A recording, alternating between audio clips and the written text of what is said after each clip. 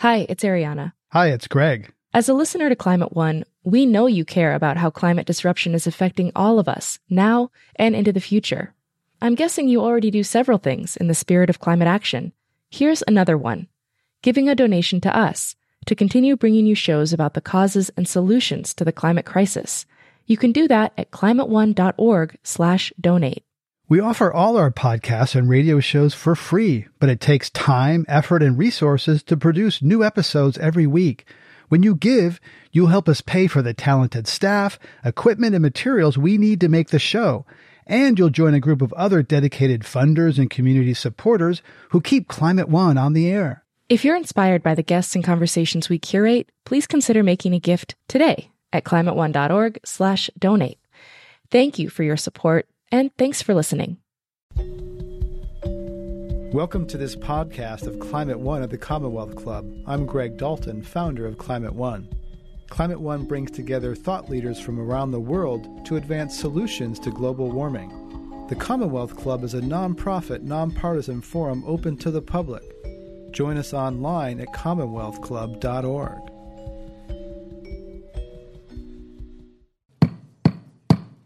Good evening and welcome to tonight's meeting of the Commonwealth Club of California.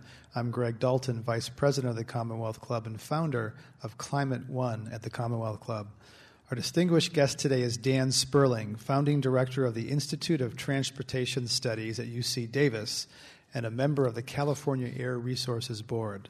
He is also co-author of 2 Billion Cars, Driving Towards Sustainability. Within 20 years, the number of cars driving around our Earth will double to 2 billion. That will have profound implications for our cities, our climate, public health, and the way of life. Yet Mr. Sperling contends there is much to be hopeful about if we, as Californians and Americans and citizens of the world, act now. Please welcome Dan Sperling.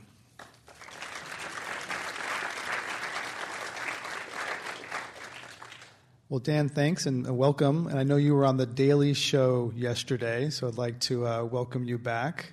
Must have been a lot of fun. Thank you. I'm going to get used to you not being Jon Stewart, but I'll...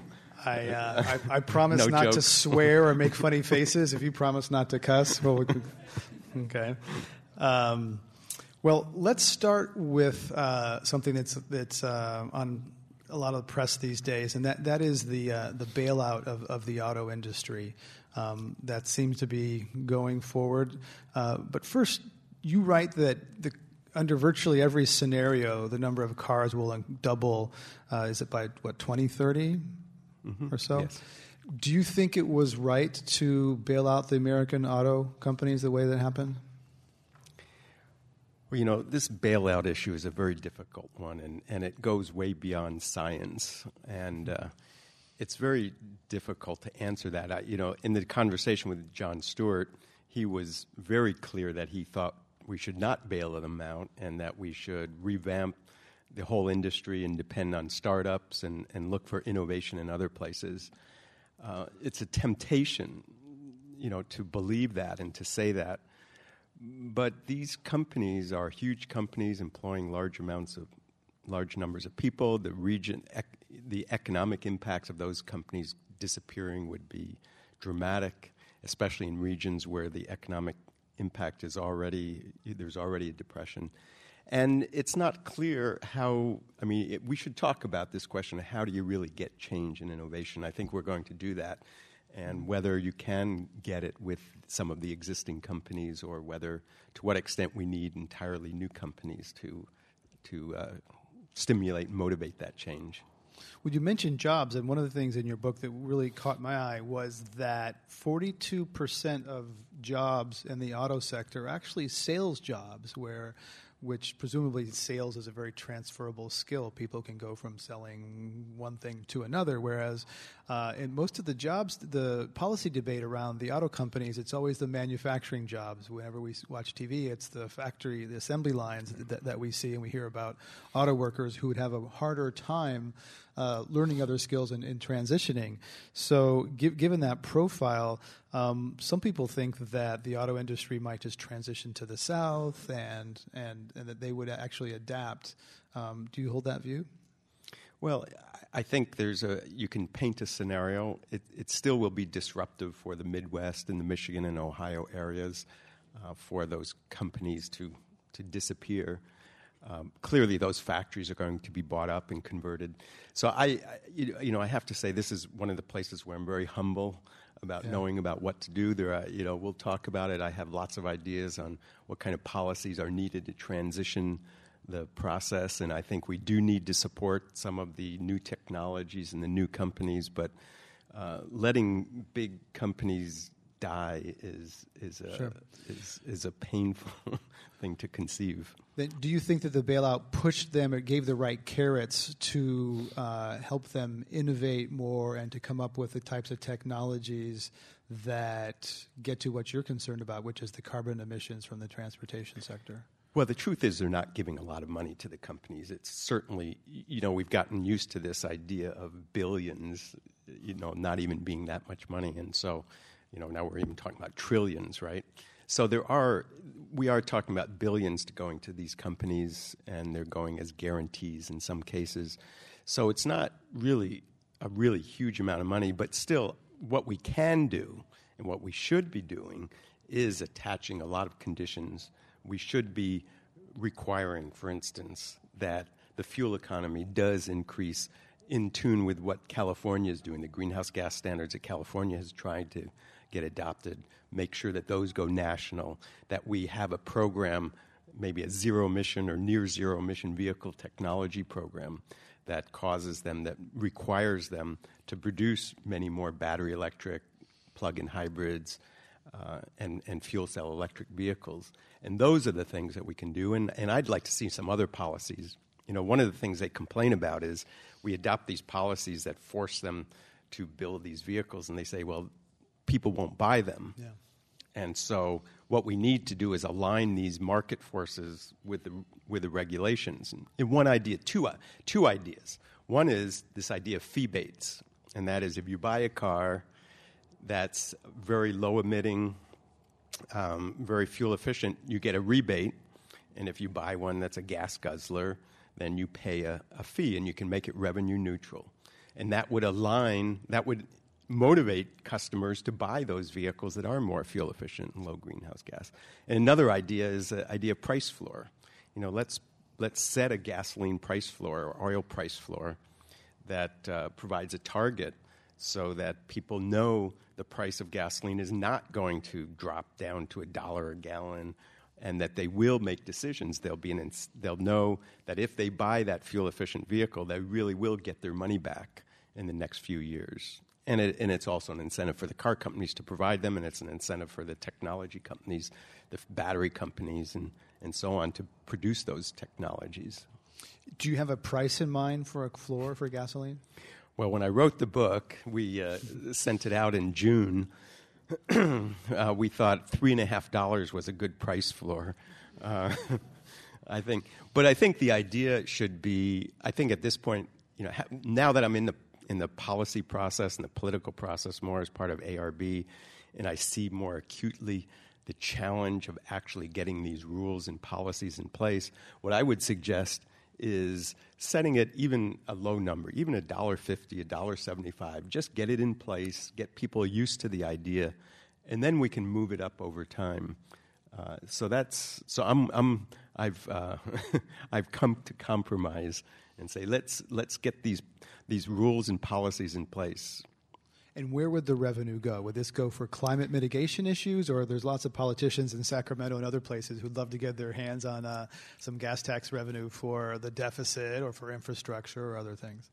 Well, I have many ideas on how it could be used. From a political sense, if I was President Obama or Governor Schwarzenegger, I'd say, okay, we're going to do this, and you the Republicans that don't like these kinds of taxes more than others, you figure out how the money will be spent, and you can make it revenue neutral so that all the money can come back to people through income taxes or through other ways of getting the money back, so that it's not a real tax in that sense.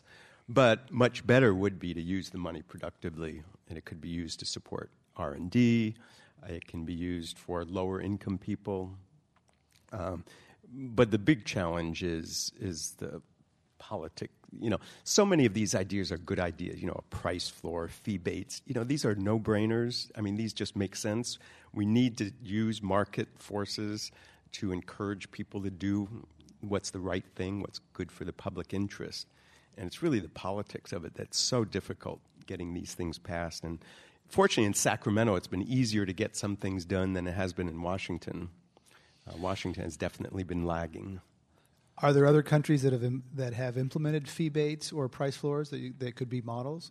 Yeah, France adopted fee baits about 2 years ago for vehicles, and it's been so successful. Actually, from the government's perspective, it's been too successful because people were so responsive to it that they started all buying these very low-emitting, fuel-efficient vehicles, and what was supposed to be a revenue-neutral program turned out to be a program where the government was actually paying out more. And so they need to... But change the numbers. But that's all you do. You change the pivot point. So you just move the point where you set the where you get the money back and where you give it. So that is revenue neutral, and that's what they're doing. In fact, they've said it's so successful that they're now thinking about applying it to other products. And that's a great idea too. Just coming back to this idea of the restructuring of the auto industry right now in this time of crisis. You read about the Partnership for a New Generation of Vehicles, which was a previous attempt where the government offered money to the automakers, the Detroit Three. They promised to do some things. Time went by. The presidential administration changed, and it all went away. So what is to prevent that from happening again, with Detroit saying, this time we really mean it, we're going to make clean electric cars? There's another president, time goes by, the economic crisis goes by, and they revert back to the mean. Yeah, you can say that these like PNGV, this was a program where the Clinton administration said that we will support the development of advanced technology with the 3 Detroit companies. And there was an implicit deal, if not an explicit deal, that the government would not push for stronger fuel economy standards.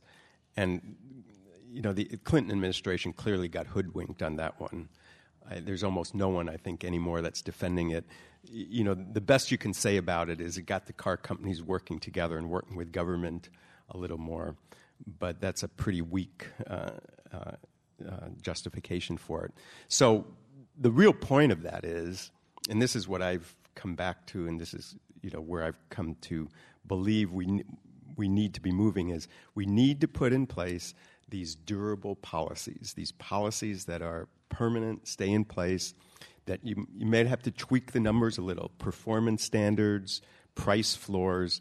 These are permanent things that we can put in place, that we don't have to ad hoc keep coming up with new policies or new rules every 2 years or 4 years, that some new administration comes along. You make these permanent and they carry over. And we get away from this fuel du jour phenomenon that I call it. We had synfuels back in the early 1980s, what we now call unconventional oil. Then we embraced methanol as the solution, compressed natural gas, battery electric vehicles in the 90s, hydrogen, 2001, 2002, corn ethanol a few years ago was the fuel du jour. Plug-in hybrids are the fuel du jour now. And it's just this ad hoc approach. The media gets fascinated with the new technology or the new fuel. Politicians get fascinated with a new one, and it just doesn't work. And we need to put in place something that's more permanent and more durable. Isn't that part of also the fact that none of those things have actually taken hold and become winners? That's sort of broken out from the pack, right? That they're all kind of jockeying with each other at relatively low levels of adoption. So you think that's a policy failure rather than a market failure? Well, it's a failure on many levels. But, a success would be, look at Brazil. So Brazil has this where they have a program where they make ethanol from sugarcane. And they've been doing this since the 70s and even before then. And when they started this, for decades, when they were doing it, the government was subsidizing it, losing money, But this was a durable policy of the government. And, the exact policy instruments you can debate with. But they made a commitment, and there were reasons to do it, economic reasons as well as other reasons. But they made a commitment to it, and for decades. And it wasn't until a few years ago where it actually became a real winner in terms of being cheaper than gasoline, cheaper than oil, and good for the economy of Brazil, unequivocally good. And we haven't had that kind of leadership here in the United States. We've heard other people, in fact, John Hofmeister, who was a former CEO of Shell Oil, was here with us a few months ago, who said that energy requires decades. The time horizon for energy investments, and maybe it's somewhat shorter for automobiles than power plants, but the point was that energy cycles are longer than political cycles. So no political leaders are around long enough to claim credit for an idea that they generate. They want quick hits, things that they can claim credit for in the next election.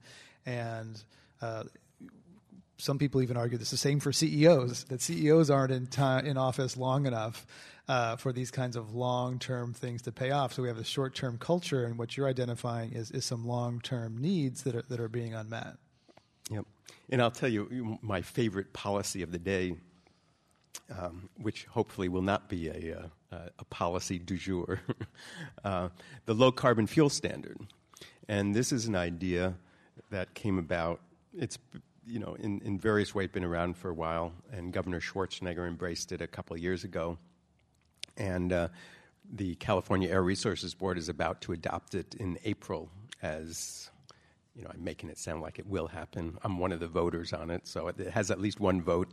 I'm almost certain it is going to pass. And it will be adopted in April. And what it does is it sets a performance standard for the oil industry and for fuel suppliers. And it says you must reduce the carbon intensity of your fuels, in this case by 10% by 2020. And if you can't do it or you won't do it, then you can make a deal. You can buy the electricity or the natural gas from some other company, or you can buy credits. So it creates a market for credits. And what this does is it gets government out of the business of picking winners. It just tells industry, you figure out how to do it, but you've got to reduce the carbon intensity. And it puts in place this permanent framework. And so there's that 10% target for 2020, but then there'll be another target for 2030, 2040, 2050. And this policy, if successful, will transform the whole entire oil industry. This will be the principal mechanism for converting oil companies into energy companies and also opening up the market to other fuel providers, including electricity providers. Dan Sperling is a member of the California Air Resources Board, and we're discussing energy and transportation at the Commonwealth Club. We have a skeptic in the audience about the low-carbon fuel standard who asks about Chris Niddle's research at UC Davis, positing that low-carbon fuel standards may result in a net increase in greenhouse gases. Well, Chris is a close colleague and friend of mine, and he's an economist. I should say that first of all. So economists like to present these perfect worlds, and so in the analysis that he and his colleagues did is they compared a low-carbon fuel standard to a perfect market system, and using, for instance, a carbon tax, and they made some other assumptions that I didn't fully agree with, but the basic conclusion is that if we could do a really aggressive carbon tax, then it would accomplish the same thing. But I don't see many politicians out there ready to do a really steep tax. And in fact, if you look at his paper carefully, they're talking about needing a $15 gas tax to accomplish the same thing as the low-carbon fuel standard would accomplish. So yes, it would be economically more efficient. $15 a gallon? A gallon. Yeah. And that's kind of the point. How many people think that's a good idea? But that's kind of the point here is we need to come up with policy instruments that are both politically acceptable as well as effective. And that's where the low-carbon fuel standard fits in here. You mentioned the oil markets and oil companies, and you write about the dysfunctional oil markets, global oil markets, and say that policy in the U.S. is driven towards three things: keeping prices low for consumers, increasing U.S. production, and keeping global markets open. So let's talk a little bit about the dysfunction of the oil markets and how they might be reformed. Well, the first thing to say is the oil companies, we have this situation where the oil companies are very well-run companies. They given the environment they operate in, they're very smart, they make good investments to get a return on their investment. But what they're doing is not in the public interest. And the problem is that this is a case where we need to align the public interest with in this case, the corporate interest and the private interest. You have a situation where 80 to 90% of all the oil in the world is controlled by national oil companies. So the Chevrons and Exxons of the world, they don't even have access to much of this oil. And most of these countries that have this oil, they're not operating in a market environment. In fact, most of them are taking most of the money that's generated and using it for their own internal purposes, for domestic purposes, which is good for that country. But they're not investing it back in technology. They're not investing it in terms of expanding production, partly because the social needs and the political needs of the country are so strong. So, you go on like this and you realize that the world oil market, everyone, all you have to do is look at the past year. Oil prices zoom up to $140. They crash down to $40. This is not rational. This is not a rational, well-run market. And another way of looking at it is the marginal cost of producing oil. The most expensive oil produced in the world today is probably around $30 or $35 a barrel, and that's the tar sands in Canada. Everything else is cheaper, and in places like Saudi Arabia, it costs $5, $10 a barrel. So here we have a market where the price is sometimes as much as $140 when actually the cost is far, far less than that. So it's hard to call that a well-operating market. Do you believe in peak oil?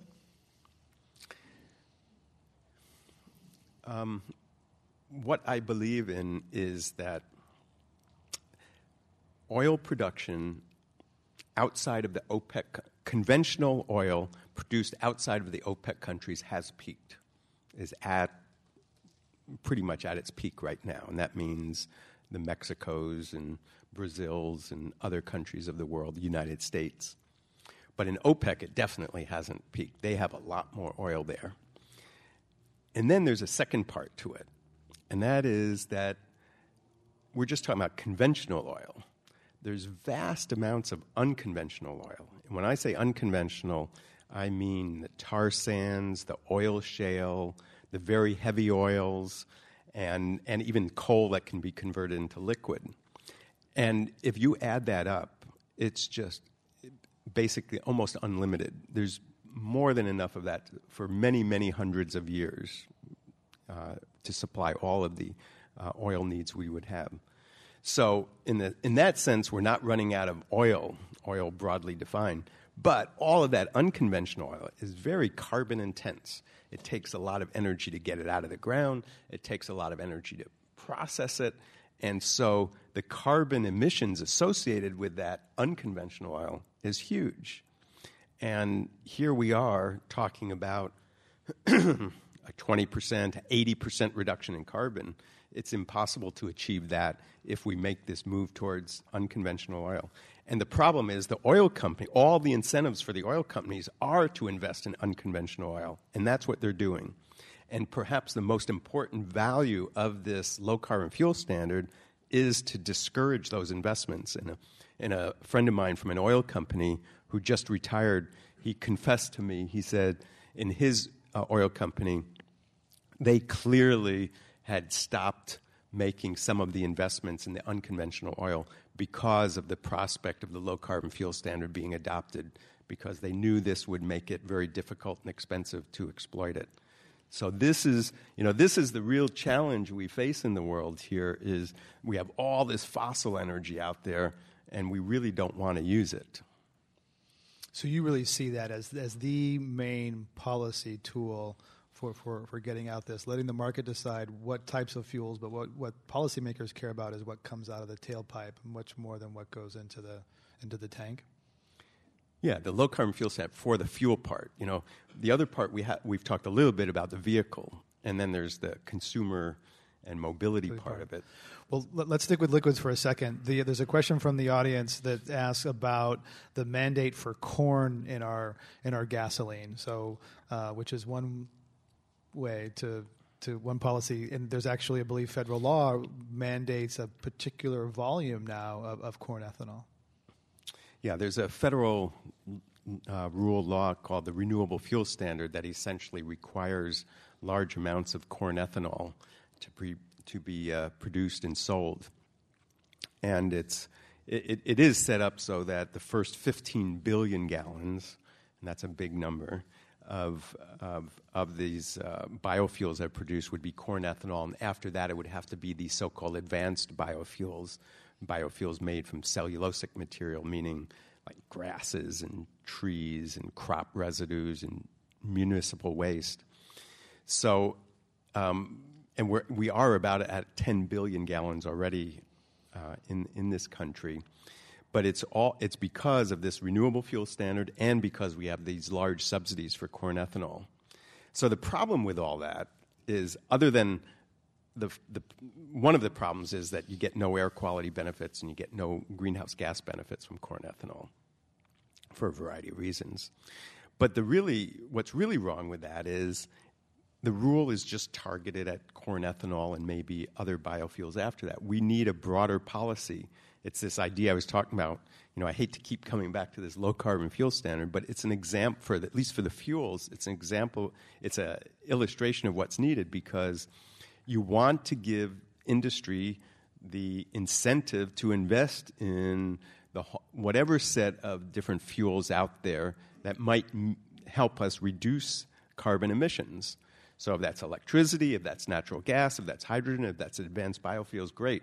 But picking a winner and then giving it a big subsidy is just not the right way to do it. So let's talk a little bit about the car itself. We've talked about fuels. Batteries are one thing that people are looking at. One question from the audience here is what will it take for the Air Resources Board to make stronger requirements for battery electric vehicles? The zero emission vehicle program of the California Air Resources Board has led one of the most tortured lives of any rule or policy or law that's ever existed. It started in 1990 and it's been changed many times since then. The problem is that there's many funky acronyms from PHEVs to have, right? I mean, it's alphabet soup. Anyway, sorry. Yeah, I probably, outside of, in the auto industry, there's probably about 6 people that really understand the rule, one in each company. And outside of that, there's maybe 2 or 3 other people. And then probably at the next level are people like me that really have followed it. And I have to confess, I don't know all the details. I don't understand all the details of this. So what we're going to do, we have a resolution at the Air Resources Board that we're going to overhaul that whole program. We're going to clean it up, essentially start from scratch in 2 ways. One is we are going to make it much stronger for battery electrics, plug-in hybrids, and fuel cell vehicles, for the zero emission and near zero emission, for the electric drive vehicle technologies. The other part is we're going to try to make it more performance-based. And that gets a little tricky. And, it's the same idea that I think in the policy world, we're learning that we need to make things performance-based as much as possible. Instead of picking winners, instead of coming up with these ad hoc rules. And so we'll try to come up with a performance metric that encourages the companies to produce more of these vehicles. And that's what we're hoping to have a proposal, at least a draft proposal, the end of this year or early next year on that. One question from the audience about a specific, this is a hybrid electric, is do you think the Chevy Volt will become a consumer reality, or is it another empty promise from General Motors? That's an excellent question. I want to believe General Motors on this one. I want to believe that they're really committed to it. But everything, all of the analytical bones in my body tell me that it's hard to believe that they really are committed. And that's because they've come up with a design that's probably the most expensive way to build a plug-in hybrid vehicle. And they're kind of following the idea. So what this Volt is, it has a 40-mile all-electric range. So it has a big battery so that it can go 40 miles before you need the gasoline engine to kick in. And that's very appealing because in all our market, we do a lot of market research at UC Davis. And by the way, when I say we, I need to clarify that. Sometimes the we is the Air Resources Board, and sometimes it's UC Davis. But we at UC Davis have done a lot of market research on electric vehicles, and we've found that people really do value having an electric vehicle and the driving feel, and they like the all-electric range, and all of that's very positive. So the question becomes, how much are people really willing to pay extra for that 40-mile range? And right now, the cost, to get into, be a little wonkish here, a little technical just for a second, but a Volt has a 15 kilowatt-hour battery in it. Right now, the cost for a lithium-ion battery of that type is about $1,000 per kilowatt-hour. So we're talking about a $15,000 premium on top of the cost of it being a plug-in hybrid and having a dual drive system. And the question, even with a $7,000 subsidy, such as the stimulus package now has, how many people are really going to buy that? Now, all the other car companies are following a strategy where they're going to have a small battery where you don't get the 40-mile all-electric range, but the gasoline engine and the battery work together for most of the time, so you might have just 5 miles of all-electric range. But you get tremendous efficiency, and so you will get 100 miles per gallon or something like that for some of these vehicles. And so the question is, and that's going to be a lot cheaper because it has a much smaller battery. Now, that $15,000 premium is going to come down. So that's the cost today. The goal is to get it down to a third of that, but it's still a $5,000 premium plus the cost of the hybrid componentry. So, the short answer is I'm skeptical that they're really making a major commitment, but I'm hopeful they are. It's hard for a company that's almost bankrupt to sell a car at a loss. So if I understand what you're saying is that they've chosen, even if they wanted to continue to make the Volt, because of the financial situation, they couldn't continue to sell them. Well, there may not be a market for them at the price they would need to sell it to make a profit. Yeah. Okay. Well, Toyota, GM, they were really offended by Toyota grabbing the mantle of environmentalism and high technology with the Prius. And at the same time, they saw the lesson there. They saw that when Toyota was so successful with it, it meant not that they made necessarily a lot of money on the Prius, and they might not have. They probably didn't make much, maybe a little bit. But it created a halo for the entire company. So now the company is seen as this very environmental, high-tech company, and it's made it much easier for them to sell a lot of other products. I mean, they even went and started selling big, huge pickups, and they weren't criticized very much for it because they were also doing the Prius. So GM is saying, okay, we want to be a leader. We want to set ourselves aside apart from the industry. And so we're not going to do just a typical plug-in hybrid like everyone else is doing. We're going to do a unique one. And they don't even like to call it a plug-in hybrid. They call it an extended range electric vehicle. So we're going to see how that plays out. But it's a lot of it's positioning by the company. Do you think it's a marketing expense that they'll they can afford to make this product at a loss, which some of these things are. Demonstration, concept vehicles, they're just marketing budget to create an aura to enable them. So would you go so far as to say it's a marketing move? Well, it's definitely a marketing move, and if they do small numbers of them, then it's easily worth it. And that's why I wonder how large a volume they're going to produce. But all this is good. I don't want to be too negative or critical about GM because the future of vehicles is electric drive technology. And for instance, in the 90s, companies did the battery electrics and they ended up giving up on it. But they learned a lot about how to do electric drive and work with batteries. And they used that to develop the hybrid vehicles. And now they're using it to come back to battery electrics and plug-in hybrids and fuel cell electrics. And so all of this is good. It's investment in the technology of the future. So, I don't know how it's going to play out for GM, but it's great that the industry is making these investments.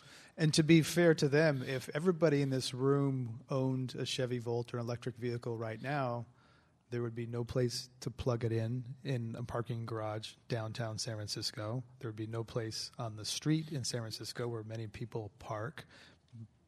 Hopefully people would be able to plug them in at home because these will be regular, not like the old electric vehicles required a modification. Mm-hmm. So isn't there an infrastructure situation that needs to be there before consumers will feel comfortable moving to plug-ins?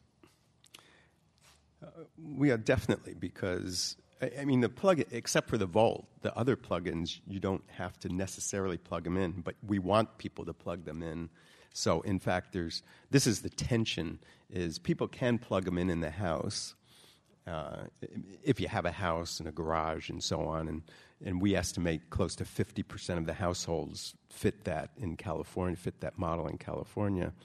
But you don't want them charging during the middle of the day because that's when there's peak electricity use, and then you're contributing to all the problems on the grid. So on the one hand, we want that infrastructure out there to make people feel comfortable about owning an electric car or a plug-in hybrid car. On the other hand, we don't really want them to do much charging except in the evening. Well, but if they're plugged in, they could also sell back to the grid, which is the whole, not use jargon, V to G, but there's that. That's to achieve the full benefit of electrics, is that it's a two-way exchange, right? Yeah, that's where we'd like to go, this vehicle-to-grid idea, where we can integrate the vehicles and the electricity grid together. And in the beginning, we can use them maybe just as backup to a house for just the emergencies. But eventually, it would be good if you can sell the electricity back. And that way, the electricity companies don't have to add a lot of capacity at peak times, because now they add capacity just for those one day or those single hours when there's a spike of electricity demand. So if you have all these vehicles plugged in, they can provide that peak on those few times when it's needed. And that'll be allow the electricity system to create much more, to provide electricity in a much more efficient way, not to have to add a lot of capacity. That's the long-term vision. So if we talk about the electrification of the vehicles, so eventually, and Rick Wagner talked about this at the Commonwealth Club, the CEO of General Motors, electricity will be moving cars. Another source of electricity is hydrogen, something that our governor, California Schwarzenegger, has been pretty enthusiastic about, and ARB is as well. So what's the big promise for hydrogen? It seems to some people that it's always just over the horizon, never arriving. I think the worst thing was when George Bush embraced hydrogen. Kiss of death? That killed it. As we look toward the future, as I keep saying, electric drive vehicles. And electric drive means having an electric motor. And the question is, where will the electricity come from? So it can come from the battery, it can come directly from the grid, or it can come from hydrogen, where you have a fuel cell on the vehicle. And so you load hydrogen on the vehicle just like you do gasoline. And then this fuel cell, this device, converts the hydrogen into electricity as you need it. And it does it very efficiently with no emissions. So it's a very attractive technology. The problem is One, you need the scale economies to bring the cost of the fuel cell down, and two, you need a network of fuel stations out there. And that's even more difficult. The advantage with electricity is we've got an electricity grid out there. We've got people that know how to use electricity and can plug it in their house. With hydrogen, we don't have that. So in the end, it comes down to, on the battery, how fast is the battery going to improve so that we really can get those battery electrics and plug-in hybrids that are cost competitive. And on the fuel cell side, it's can we get the fuel cell cost down quick enough and create a hydrogen infrastructure? I'm skeptical. Help me understand the incentive for building an entirely new hydrogen infrastructure when we have electric infrastructure and we have liquid fuel infrastructure. Wouldn't it make economic sense to leverage the infrastructure we have rather than create an entirely new infrastructure for hydrogen, which some people say is energy intensive to produce, unless you think it's a Trojan horse for nuclear power, which some people believe? Well, the attraction of both hydrogen and electricity is you can make either of them from almost anything. And so, with hydrogen, electricity, we already do that, and we can do that with hydrogen as well. So right now, hydrogen is mostly made from natural gas, but it can be made from renewable sources as well. And there's actually a lot of research going into, there's really exotic research going into having plants that will produce hydrogen directly that can be used. So there's, clearly hydrogen is the bigger challenge for exactly this reason that we don't have a hydrogen network out there. But the huge amounts of hydrogen are being produced today. It's used for industrial purposes. So it's not that we don't know how to make it. It's made from fossil sources, but even when you make it from natural gas and you put it through a fuel cell, which is very efficient, you end up with it being having much lower carbon than from a Prius, for instance, running on gasoline. So even making hydrogen from natural gas is an attractive option. Question from the audience says, many of the policies you recommend to reduce greenhouse gas emissions are fuel-based. What do you see the role of planning in reducing vehicle miles traveled and reducing carbon emissions? Yeah, I like to think, the way I characterize it is the vehicle is probably the easiest thing to change. The fuels are the next hardest, and consumers and land use are the most difficult. But they're an very important part of the equation. We need to design our cities to reduce the sprawl, to reduce the need for vehicles. And we also need to create more choice in transportation. In fact, we're not going to really change our transportation system until we create more choice. We've created this what I call a transportation monoculture. In the United States today, cars have vanquished transit. I know being in San Francisco, it's hard to imagine that. When I was in New York yesterday, even harder to imagine it. But mass transit now only accounts for about 2.5% of passenger travel in this country. 2.5%. And so even if we double it, it's just a small amount. And so what we need to do is make transit more appealing. And what that means is creating a whole new set of mobility services. For instance, smart jitney services. Why not have a van or a vehicle that comes to your house and takes you where you want to go? How many of us really want to drive our own car and deal with the hassle of driving and parking? Wouldn't we rather be chauffeured? I think, there's a few of us that still, want to do the driving and don't trust anyone and so on and want to feel the roar of the engine. But most of us would rather be chauffeured. And there's a whole other smart carpooling service, for instance. Many of us go to an office. If we had an easy way of figuring out who else is going to the office at the same time and could do it electronically through cell phone or internet, wouldn't that be? And it's not just going to the office, going to a ball game, going to any kind of event. Wouldn't that work? Why not have more car sharing? And, car sharing is starting to happen. But if we had it more widespread, then you could just and you could get easy access to it, it would really be appealing. And so you start creating this whole set of choices where we can get rid of at least one of our cars in our household. And the average cost of owning and operating a car is $8,000. $8,000 per year. I'm sure that if we took that $8,000, we could provide you with as good service through all these other services, car sharing and smart jitneys and smart carpooling, neighborhood, maybe a little neighborhood car just for local use, and put all that together. We can get that for you for less than $8,000, and it'll be better. So we have this idea in our head that we have this optimal transportation system, when in fact we have probably the most inefficient, resource-intensive transportation system imaginable. So we can do a better transportation. Just to go on a little bit more, this is something I've gotten very passionate about lately. Is transportation, in many ways, is the least innovative sector in our society. Some of my colleagues say, "Well, what about education?" But okay, apart from that, but here we are in San Francisco, next to Silicon Valley. We've had this information technology revolution.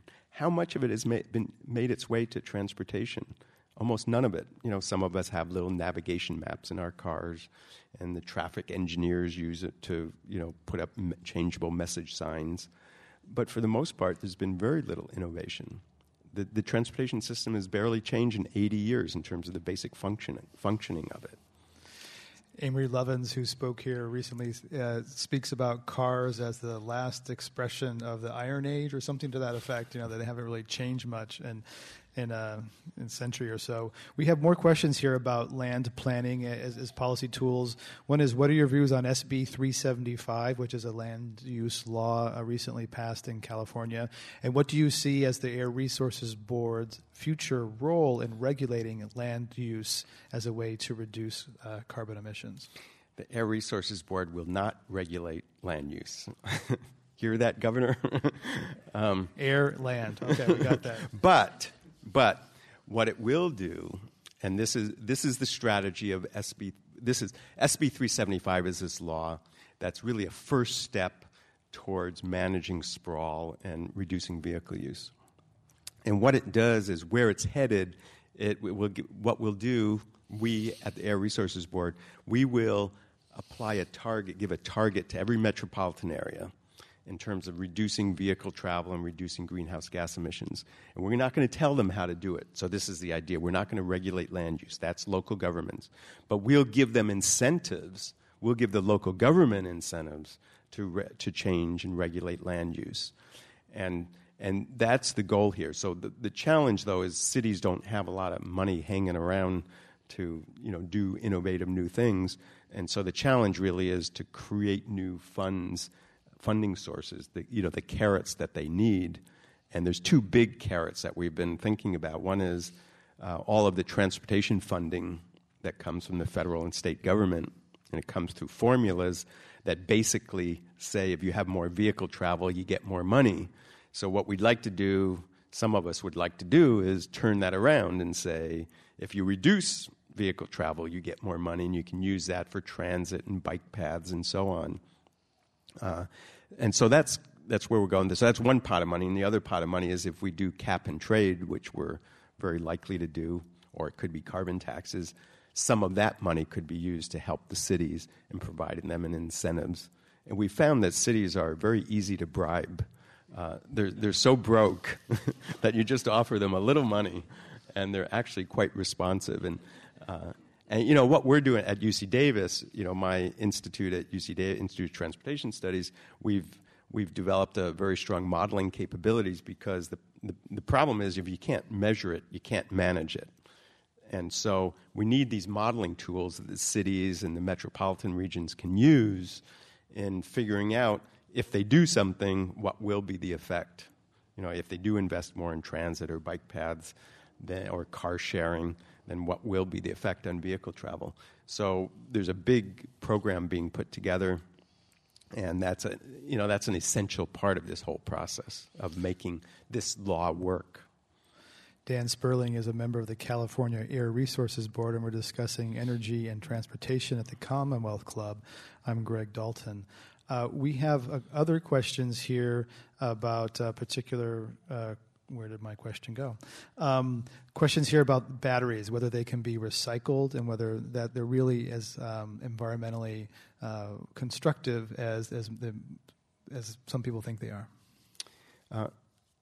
Some types of batteries have a lot of toxic materials in them, but I'm not too worried about this because the batteries we put in these vehicles, they're big, they're heavy, and the materials have value. And even the batteries, after they've been used in the vehicles a while, when you take them out, they have other uses. And so there's one, you just don't take these batteries and throw them in the trash. You just can't do that, number one. And number two, they have a lot of value. And so even with lead-acid batteries, the little starter batteries that we have in our cars, almost all, I think it's 99% of those are recycled. And so in this case, it's going to be even easier. Do fleets represent a way to get large numbers of low-carbon vehicles on the road? Well, there's government fleets and there's private fleets, business fleets. We keep trying to get government fleets to buy these vehicles, but, government doesn't have a lot of money these days, and so a lot of government agencies are resistant. But clearly, it's important for government to be a leader. And we've been having discussions at the state level about getting the state more aggressive at doing this. I know the city of San Francisco. I was actually, last week I was at a meeting with Gavin Newsom, and he was talking at considerable length about all the things San Francisco is doing and how committed they are. And so that's good, but we'd like to get business fleets also. And in that case, some businesses are willing to be innovative leaders like PG&E because they have a business interest in it, but we need to create more incentives for them. So, yes. One thing that has happened here in San Francisco is, I believe it's a mandate on the taxi fleet, and you see suddenly a lot of hybrid taxis in San Francisco. Now, it costs more for the taxi companies to buy the hybrids. It costs more for the drivers to take out that car. They make it back in gas savings, and consumers pay the same price to ride in a hybrid taxi as they do the old Crown Victoria. So there's one area where I guess government can influence private fleet purchases.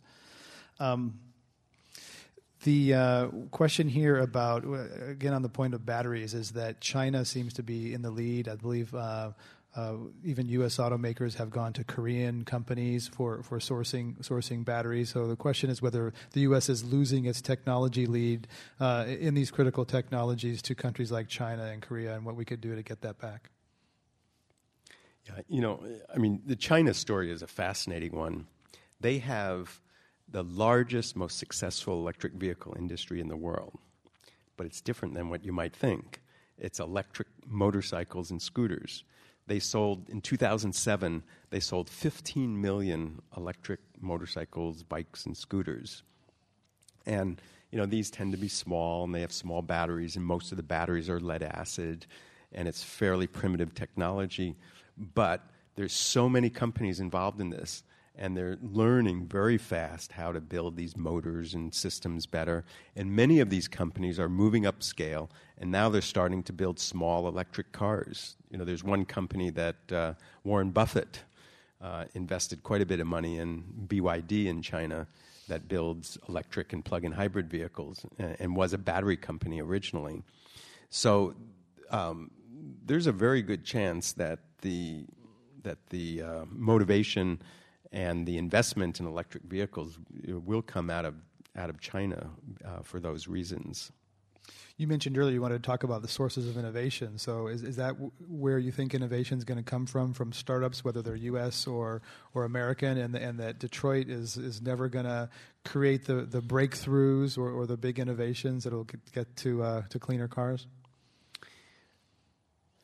Well, clearly, the individual technologies all through history have been developed by smaller companies, and the Detroit companies don't make batteries, and so they look to other companies to be suppliers. So GM, for instance, I know 10 years ago I looked and something like 50 to 60% of the value added came from their suppliers, not from GM itself. And so what they do, and I just saw actually on the plane the other day, I saw the movie about the intermittent windshield wiper, where the guy went, had a mental breakdown because Ford stole the technology from him. But that's an example of a lot of that's a sad story. The guy won in the end, but he won the lawsuits in the end after many, many years. But it's an example that there is a lot of entrepreneurship, and innovation is going to come from entrepreneurship. And so we do need to encourage all of these innovative companies and individuals to come up with these technologies. And that is where the innovation is going to come. Much of the innovation. The big companies, though, they're like big ships in the ocean, but they do change, and they look at hybrid vehicles. Does that matter where it comes from as long as it happens? I mean, should we really care? There was a Buy American provision in the bailout or the stimulus package recently, or should we not be concerned of where it comes from and just that it happens by whoever can do it best? Well, we live in California. We live in America. We certainly want industry in California and the U.S. To be more productive, and we want more jobs and more economic activity here. So certainly it's in our interest as citizens to support more innovation in this country. But we are also part of a global economy, and we should be very happy when there is innovation elsewhere as well, and figure out how we want to do our share of the innovation, but we want others. We're not dominating the world like perhaps the United States isn't, like it was 30 or 40 years ago. And we have to accept that. As Fareed Zakaria calls, it's the rise of the rest, what we're seeing, the emerging middle class. Question here from middle class in China and India. Question from the audience about how the low-carbon fuel standard would account for future implementation of new technologies such as carbon capture and storage that could change the emissions coming from oil. Yeah, and so I was perhaps a little harsh on unconventional oils before, but there are some circumstances in which those unconventional oils can be produced, where the fuels can be produced with a relatively low-carbon way. The most extreme example of that would be where you take coal and you gasify it, make hydrogen, and the hydrogen has no carbon in it. And so all of the carbon that's been released in producing the hydrogen can be captured and sequestered, and you can end up with a fuel cycle in which you have near zero emissions, even though you made it from coal. Now, the problem with that, well, several problems with that. One is, the whole issue we talked about with hydrogen fuel cells. But the other is capture and storage of carbon emissions. I'm a strong believer that we better make that work, because most of the 21st century is still going to be fossil energy. And if we don't get some of those carbon emissions down soon, the world is in deep trouble, or at least with a 95% probability the world's in deep trouble with climate change. So we've got to do something about carbon emissions from fossil energy, and capture and storage is, the best option we have to do that. Though it's not working now anywhere, correct? It is working. There have been various programs around the world. In Norway, they've been sequestering carbon in the North Sea for a while. It's been done for other reasons. In Texas and Oklahoma, they take the carbon dioxide and use it for an enhanced oil recovery to get more oil out of the ground. So they pump the carbon in. Everyone knows how to do this. The only real question is, can we make sure the carbon stays in the ground and doesn't leak out? Because even if you have small leakage, it starts accumulating. And, like in Texas and Oklahoma, they've perforated the land with so many oil wells that they don't even know where all the holes in the ground are. And so there has to be a much better effort made at making sure that the carbon really will stay in the ground. But there's a lot of a lot of scientists believe that it can be done. And this is part of the big picture here, is that there is no silver bullet solution. We're talking about transforming our society, transforming our economy because of oil and carbon. And we've got to be doing a whole lot of different things. And some of them are going to work better than others. We should be doing electric vehicles. We should be doing fuel cells. We should be doing biofuels. And we should be doing capture and storage. And maybe nuclear, if we can figure out some of the problems with nuclear. And because we're going to need it all. We're going to need it all. And it's very risky to think that, that we can pick one or two or three solutions and think that's going to bail us out. Silver buckshot. Another thing about carbon leakage is that it's odorless and it's an asphyxiant. And I've heard people talk about concern that if you put it in the ground somewhere, there needs to be some liability, concern about it not leaking up in someone's basement and or in a building somewhere, and you can't smell it, and all of a sudden you've got a real problem there. Yeah, I understand. I'm not an expert in that. I understand that's pretty unlikely if you have some kind of controls. There was a situation in Africa where there was this bubble of carbon dioxide for natural reasons. It bubbled out of the lake and spread around the lake and killed, I think hundreds of people, asphyxiated them. So it can happen. In that case, it was natural reasons. But if we have some controls, on this, we should be able to make it work in some circumstances. And one of the real risks with this is this idea that we want everything to be perfect. And so as a result of that, we might treat carbon dioxide like nuclear waste, and people will start demonstrating. San Francisco is a great illustration of that. People like to demonstrate against everything, and you can block these things, and in many cases it's good. That's the strength of our democracy. But it also, if CO2 is treated like nuclear waste, it makes the whole thing more expensive and more difficult, and it kills off that whole option before we even get a chance to do it, to try it. Dan Sperling is a member of the California Air Resources Board, and we're discussing energy and transportation at the Commonwealth Club. We're getting close to the end here, and I want to touch on one major policy thing that we haven't touched on yet, which is the waiver that California has requested from the federal government to impose stricter emission standards than the federal standards. And President Obama has made favorable noises about this. So what's the status of that, and how do you think it'll play out? Will California get it, and what will it become a national standard? Well, as an academic, I like to stick to the science and not be an advocate of particular policies. But this is a case where this isn't like the low carbon fuel standard. It's just good policy to increase the greenhouse gas standards and fuel economy standards of our vehicles. So the question, what's going to happen?